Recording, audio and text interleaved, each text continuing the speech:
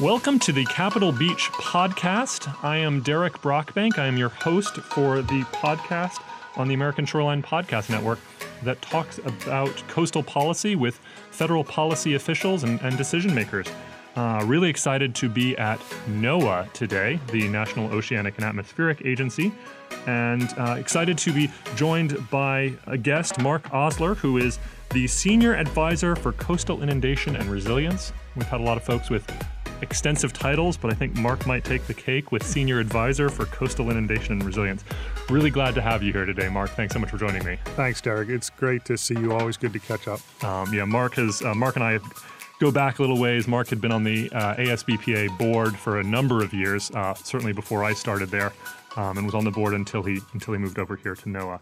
Before we get into our interview today, we do need to take a quick second to talk about our sponsors, which is again ASBPA. So I'm thanking myself again, which is always a little awkward. But American Shore and Beach Preservation Association is having our National Coastal Conference coming up October 22nd to 25th. There is still time to register. It's going to be a great event. Since we're here at NOAA, I'll highlight the fact that Jeff Payne is going to be welcoming us. He's going to be giving a quick keynote at the start of the conference. Jeff is What is Jeff's exact title now? Jeff is a director of the NOAA's Office for Coastal Management. I know he's pleased about the opportunity to be with you and address the group. And he is based in Charleston, which is just a hop, skip, and a jump from Myrtle Beach. He is a real good guy and has been at sort of the senior levels of NOAA for a while. I know he was the deputy director for a little while, so really glad to have him there. And we'll also be giving a little moment or ceremony for Margaret Davidson, who passed away just a couple years ago and is a huge champion for the coast and someone that I think we all remember fondly. Mark, did you get a chance to work with Margaret at all? Well, like a lot of people, I knew Margaret. Anyone that was in her orbit would know Margaret. I don't think that Margaret would have known me. I didn't get to work in the trenches with her, but she was an inspiration and continues to be. And her legacy is very important to this agency and this topic of coastal resilience. Yeah, I think that's well said. I think everyone who sort of had a chance to know Margaret felt like they knew her, even if she didn't know them. So looking forward to our conference. Again, still time to register, October 22nd to 25th in Myrtle Beach, South Carolina. So Mark, let's dive in. I teased you a little bit with your extensive title, but why don't you tell us a little bit about what that means and what you do here at NOAA? Happy to, Derek. So NOAA's mission overall is to understand and predict changes in the climate, changes in weather, oceans, and the coasts, and then to share that knowledge with others and to conserve and manage our coastal resources and ecosystem services. And so through the process of delivering that mission, there are many aspects of our work that are pertinent to coastal resilience, but there is no one home for coastal resilience organizationally in NOAA. So my role is of an integrator, providing vision and energy around how all of those different pieces can connect and actually serve the public to further the science of coastal resilience, further capacity building, and public understanding, and ultimately reducing risk, economic impact, ecological impact of hazards at the coast. So your position, it sounds like, really brings together various different agencies, different departments within NOAA, and I do want to get to a little bit about how all that works. Would love to dive into your background just a little bit, give folks an understanding of sort of what brought you into this role. You are fairly new here at NOAA and previously had worked in the private sector. Can you just tell us a little bit about your background, what got you into coastal in the first place, and then how's that path led you to NOAA? Yeah, thanks, Derek. The start with the love of the ocean, like a lot of us in this business, start with actually a place and a childhood near the water and just growing a connection and a fondness for the beauty and all of the majesty and enjoyment that we can get from being near the ocean.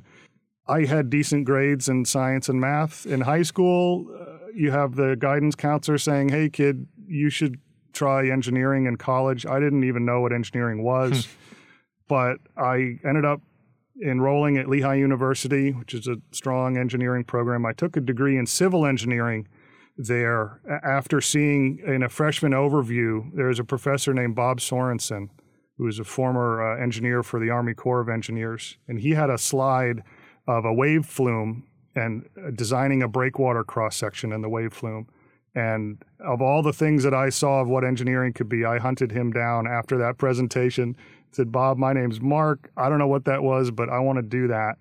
And so he worked with me. He was very influential early in my education in developing a passion for the coast and the science of the coast. So I took that degree in civil engineering. I spent 3 years in industry, focused on computer modeling and aiding coastal design, and then went back to graduate school at University of Delaware to take a master's degree. And as my career progressed in the coastal engineering field, increasingly we were being asked to use these computational models and design insights to look at questions of coastal flood risk more so than just coastal design. And like anyone who's working in this coastal risk space, you are immediately struck by how multi-layered and multifaceted these challenges are. And so you have these complex questions that are faced by federal, state, local, tribal governments. How do their challenges fit in with what can be provided by the federal science agencies, by the regulation, with industry, with NGOs?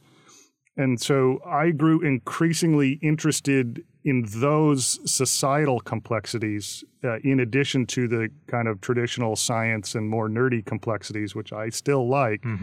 But when I was looking at how to make a bigger impact in this space, there is really no place like NOAA where you have actually the mandate and you have the expertise to address coastal resilience across all of those various fields. And that was an opportunity I couldn't pass up, and bid a fond farewell to my time in industry, and in June 2018 started this role. I think that's a great point. You certainly think of all the agencies that do coastal work. You know, Army Corps of Engineers are sort of by nature the engineers. U.S. Geological Survey are sort of by nature the geologists. But when you think about NOAA, or at least when I think about NOAA, it's really that broadly encompassing coastal. You've got the social scientists, you've got the oceanographers, you've got the geologists, the ecologists. It really brings a lot of those pieces together. Yeah. NOAA talks a lot about research to operations and this whole life cycle of how we perform science, understand it, and deliver it to the public. And that, in my mind, is the central broad spectrum of services that is required around questions of coastal resilience. It's really an applied science. Resilience is an applied science. And NOAA invites a lot of different expertise to contribute to that. Talk a bit more about that. Resilience is an applied science. So, you know, resilience is such a buzzword these days, and it's certainly something that all the coastal agencies are talking about. So how is NOAA applying resilience throughout its various programs? What is that doing? What does it mean? What does resilience mean to NOAA? Resilience in NOAA, in coastal resilience specifically, I would start by describing the concept of a community being able to build and bounce back after some disruption, maybe a hazard like a hurricane or coastal storms, or increased impacts from high tide flooding and sunny day. And so rather than simply reacting to those impacts, the concept of resilience is centered around a knowledge and preparedness of those about those impacts, and then positioning yourself to withstand that disruption and become stronger afterwards. And so that example is around communities, and that is true. I would broaden it to also include almost any organization. It could be a state government, could be a tribal government.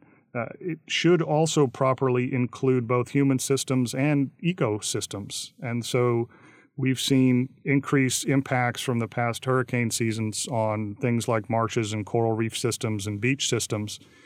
There are resilience components in those fields as well. And then there are certainly connections in with water chemistry, with harmful algal blooms and hypoxia, some of the coral bleaching that we've seen. And so these are all types of coastal hazards, all of which need both science, policy, and investment to actually prepare for, understand, and become stronger against, to limit those impacts. Resilience is something that all these communities need, whether or not we had climate change, sea level rise, all the impacts that we're seeing with that. But certainly one common theme we hear from many decision makers, many scientists, is climate change only exacerbates that, only makes resilience more important. How have you seen from the resilience side, I know NOAA has a lot of original research around atmospheric, is providing a lot of the hard data around climate change. But from a resilience side, how have you seen NOAA shift and evolve and really bring in some of those climate impacts into the work that you're doing? Yeah, there's two parts to that in my mind. There's the idea, and I'm gonna take us in the Wayback Machine. Okay. So President Thomas Jefferson in 1807, the way back machine, ordered 200 plus years. Okay. Yeah, ordered the survey of the coast, saying that we are a maritime nation. We need to understand how to have safe commerce and navigation on our shoreline. So this is things like charting the coastal ocean waters. How deep is the water? Where are the hazards? Mm-hmm. It relates to understanding where is our shoreline and how is our shoreline moving over time, and then in modern times into things like vertical land motion. So those concepts have been central to NOAA's science and services since our inception. Those foundational products are the foundation for coastal resilience in and of themselves. That if you are trying to address coastal resilience in a place that is maybe part of the developing world, I had the privilege of leading a project in Antarctica where there's no vertical survey control, there's no benchmarks, there's no nothing. And so it's very hard when you're trying to answer the fundamental question, where is the water? Where is the land? When is the water going to be on parts of the land where it's not usually at? Those things all require basic science services that are foundational to NOAA's mission and have been for a long time. And so measuring of coastal water levels through our tide stations, monitoring and predicting the local weather forecasts, both sunny day and storm systems. Tying into what we manage here is the National Spatial Reference System. So when you pull out your phone and you have Google Maps up and Google has a blue dot that shows you where you're standing on the Earth, that is the National Spatial Reference System connecting all the global GPS satellites to actually help you and help the Google software know exactly where you are, what direction you're facing, and where you're heading. So if you're trying to build a coastal protection or to measure vertical change in a coastal marsh over time, you have to know where you are on the planet. Literally, it has to be an authoritative, unchanging reference frame. So those are foundational things that NOAA produces, without which we couldn't do any of the more advanced work that we do.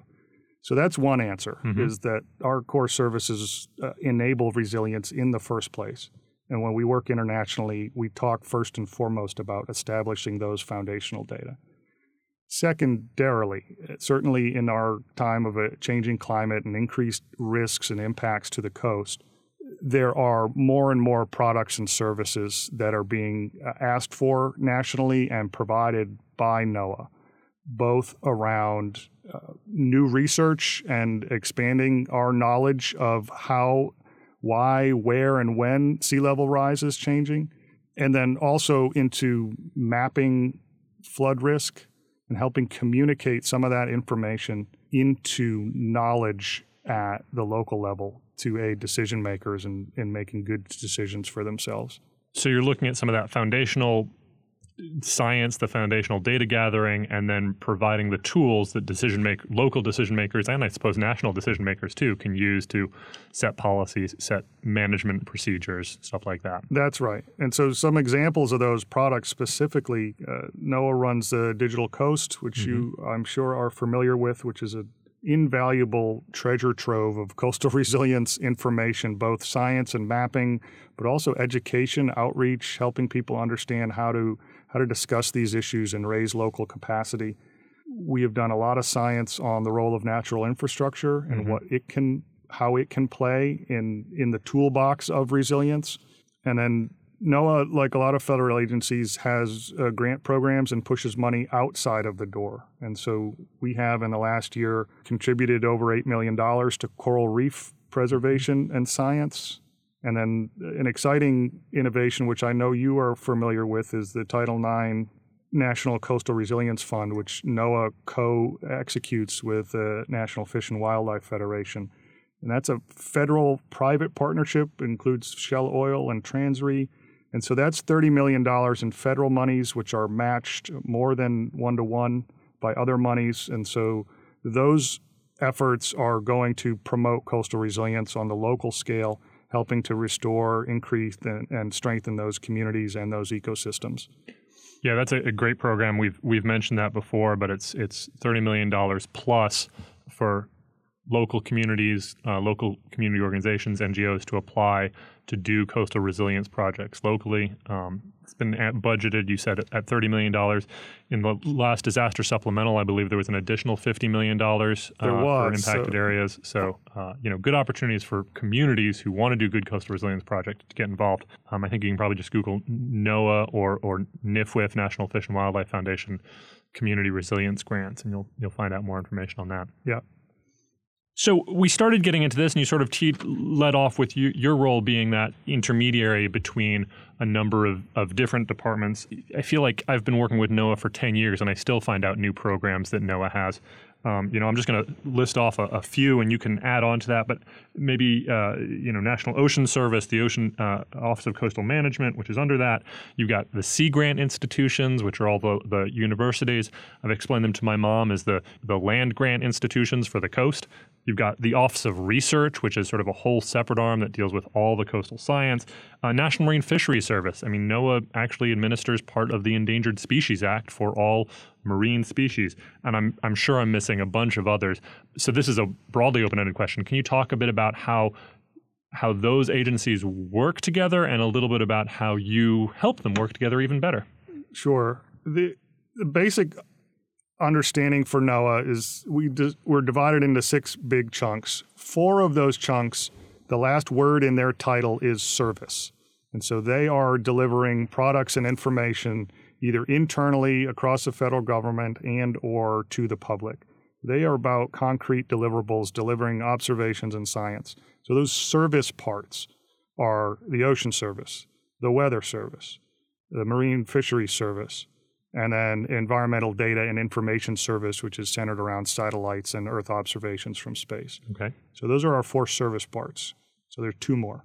One is the research arm, which you noted, and they are kind of underlying all of those services and providing new cutting-edge research and making sure that those service providers have access to the best and latest research in their fields of practice.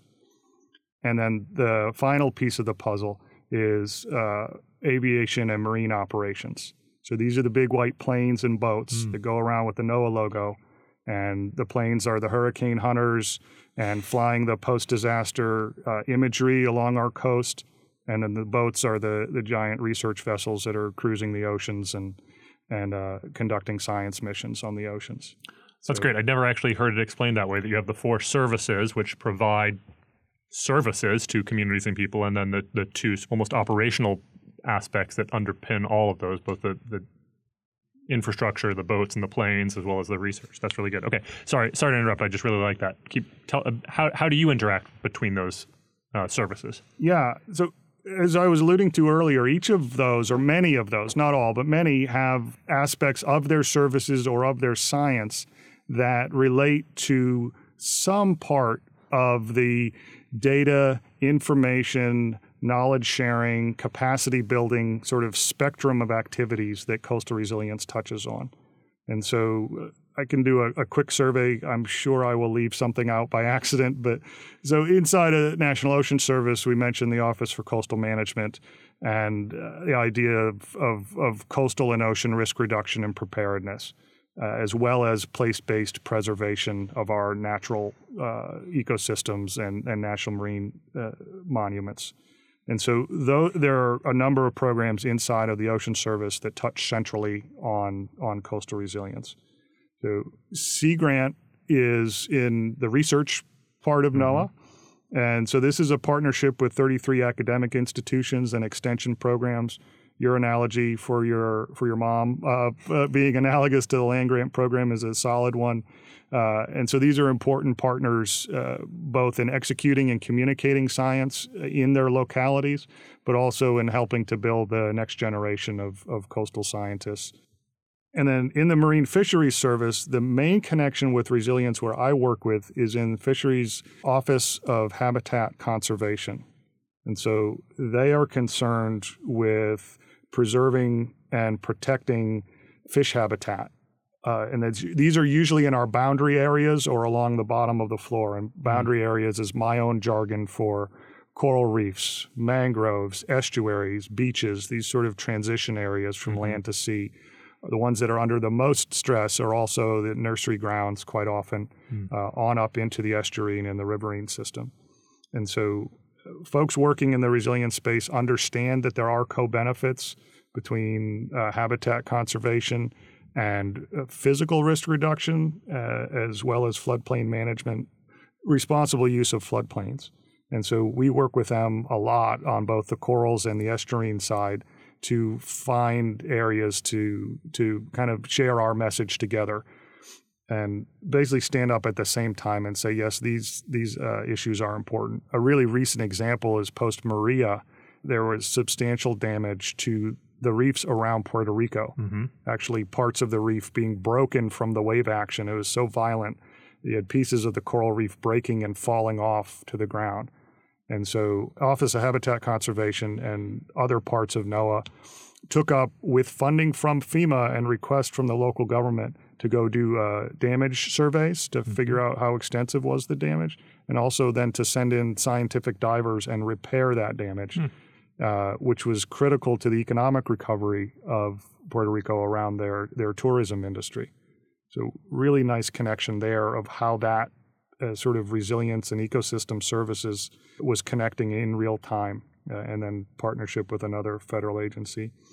And then the last piece in this quick overview is the Office of Research, where we have folks doing cutting-edge science and making sure that our services and products out in the real world are founded on the very best, latest science. And so they conduct their work across 7 labs across the U.S., and these are world-class scientists studying all aspects of fisheries science, ocean acidification, corals, climate impacts. And so there is an important connection between the work that NOAA does on the ground, either with other federal agencies, with communities. There are always needs that are expressed in those dialogues of, well, here's a science gap that we have. How do we get that filled? And so we work hard at NOAA to aggregate those needs and then push them into our agency-wide research pipeline so that they get serviced by our research arm and kind of come through the process and end up delivering products that are useful and important on the ground. We don't do that alone. We do that in partnership with a lot of other federal science agencies, but it's a really important part of NOAA's business model is that using our end services in the public sphere to define research requirements and needs right at the beginning of the science process. It's really good. We had our last podcast I did was with some of the folks at the U.S. Coastal Research Program, which is an interagency collaborative. NOAA's a part of that, but the same kind of issues came up. How do we take the needs of the on-the-ground managers, the on-the-ground folks that are doing some of the coastal management who don't necessarily think in terms of what kind of research is needed and making sure that is getting translated back to the researchers. So really interesting to hear that NOAA's thinking the same way there. I guess makes sense. So when you talk about collaboration, NOAA's a big agency. You've sort of given a high-level overview of a lot of different programs. Where would you like to see, or where do you think NOAA is doing really well at integrating, and where could NOAA do a better job of collaborating across program lines or collaborating with maybe even potentially other agencies in the federal family? We are doing a good job today in a lot of fronts, particularly around this science and service delivery, of delivering information to the public that is actionable and needed on the ground. One of our gaps, in my mind, is geographic coverage and temporal coverage. So if you are on the U.S. East Coast, you likely are in a data-rich environment, which has allowed NOAA to produce a whole host of products. As Sea Level Rise Viewer, we've been present in raising local capacity and helping communities understand how to connect this science with their own decision-making. There are those services which I think are providing great value on the ground. and yet they are not consistently available if you are in the rural Pacific Northwest, or if you are in the Caribbean, or even sparser data might be the U.S. territories in the Pacific. It starts to become more difficult to stitch together all of these data to create the products and services that you might have an appetite for. So there was a whole round of discussion in 2018, which is ongoing, but with the state of Alaska and the mapping community and the fishing community in Alaska, asking NOAA for more information and more decision support tools. And part of the challenge in Alaska specifically is, well, it's a really hard place to work. We have underinvested as a country in all of those foundational services that I mentioned to you earlier. And so it creates a difficulty in creating actionable kind of second order products after those foundational products. And so we are working hard at that to fill those gaps. You mentioned the Coastal Research Program, which is fantastic. And I mentioned the need to connect those public needs on the ground with NOAA's research cycle, which we do a decent job of. One of our biggest challenges as a federal family is one of coordination. Yes, we could use more resources, and there's plenty of need and only increasing need for these services to be delivered nationally. And yet, it often takes a lot of energy around defining what everyone across the federal family, what are their superpowers? How do they stick together? Those superpowers are different in different moments. There may be an event-based superpower that doesn't exist in the same way to help long-range planning. Or there may be geographic focus, that if there is a large civil works program going on from the Army Corps of Engineers, they probably have the best data in all aspects about anything related to that part. But go in a different part of that watershed or upstream or a different part of the coast where they're not active, and then so maybe it's another federal agency stepping in with that information. And so I have been, in my early days, spending time in dialogue, particularly with FEMA, with the Army Corps, with the U.S. Geological Survey, and recently with NASA, JPL, on understanding, and first for myself and then hopefully for others, just roughly what are those swim lanes? Where do those superpowers align? Where are the gaps? And how do we as a federal community communicate to the public who's doing what, where, and when, but also then make coherent requests for resources to do more of what everyone is doing? And that to me is a central challenge that I think we see good connections across federal agencies at the program to program level, that if you are a super user in a part of a federal program that has a specific need and a specific mission, you likely know your counterparts in the other federal agencies who can help you with your problem or support you with your effort. Those connections are not as strong as they need to be kind of at the executive level, at the program level. And so that's something that I have the privilege of taking on here in this role, is a convener of those dialogues and educating myself, and I hope by virtue of doing that, helping to define more broadly where everyone's superpowers align. That's great. So again, just sort of recapping, the first point was helping NOAA could do a better job, as probably many agencies could, in serving some of the underserved communities, some of the more rural areas, the West Coast areas. And then the last point I think was a really good one of just how at an executive level, how at that sort of senior level, federal agencies can coordinate and ensure that everyone is doing the work they need to, but is allowing that work gets integrated and folks know what lanes they're in. I like that analogy. Yeah. And so again, on the other underserved communities, that is often not because there isn't care or time or attention spent. It is often because of lack of foundational data to actually build any sort of scientific understanding at the complexity that's needed to make sense of these challenges. Sure. Yeah. I mean, particularly when you mentioned that Pacific territories or Alaska, there's just physically they're just a long way away, and it's a bit more challenging to get some of that data. Yep. But Great. Well, I kind of want to wrap up. This has been a really interesting perspective from across NOAA. I look forward to hopefully doing more podcasts where we can dive into specific programs, dive a bit deeper. But I think you've been a great opportunity to give us sort of a broad brush perspective. I did also real quickly want to thank Brady Phillips, the communications team here at NOAA, who's helped set this up. Got us to actually record from the radio studio here in NOAA. So we've had hopefully some good acoustics. And as we wrap up, my final question to most of our guests is talking a bit about taking a personal anecdote. But can you tell us a favorite beach or coastal area, something that really brings love and passion into your life? Well, through my career, I've had the pleasure and the privilege to travel to a whole bunch of diverse places, both in the U.S. and outside of. And so certainly the Gulf Coast, the Great Lakes, Pacific and Atlantic coast. I've spent time in Alaska, Pacific Islands. I mentioned getting to go and see the coast in Antarctica, which was eye-opening.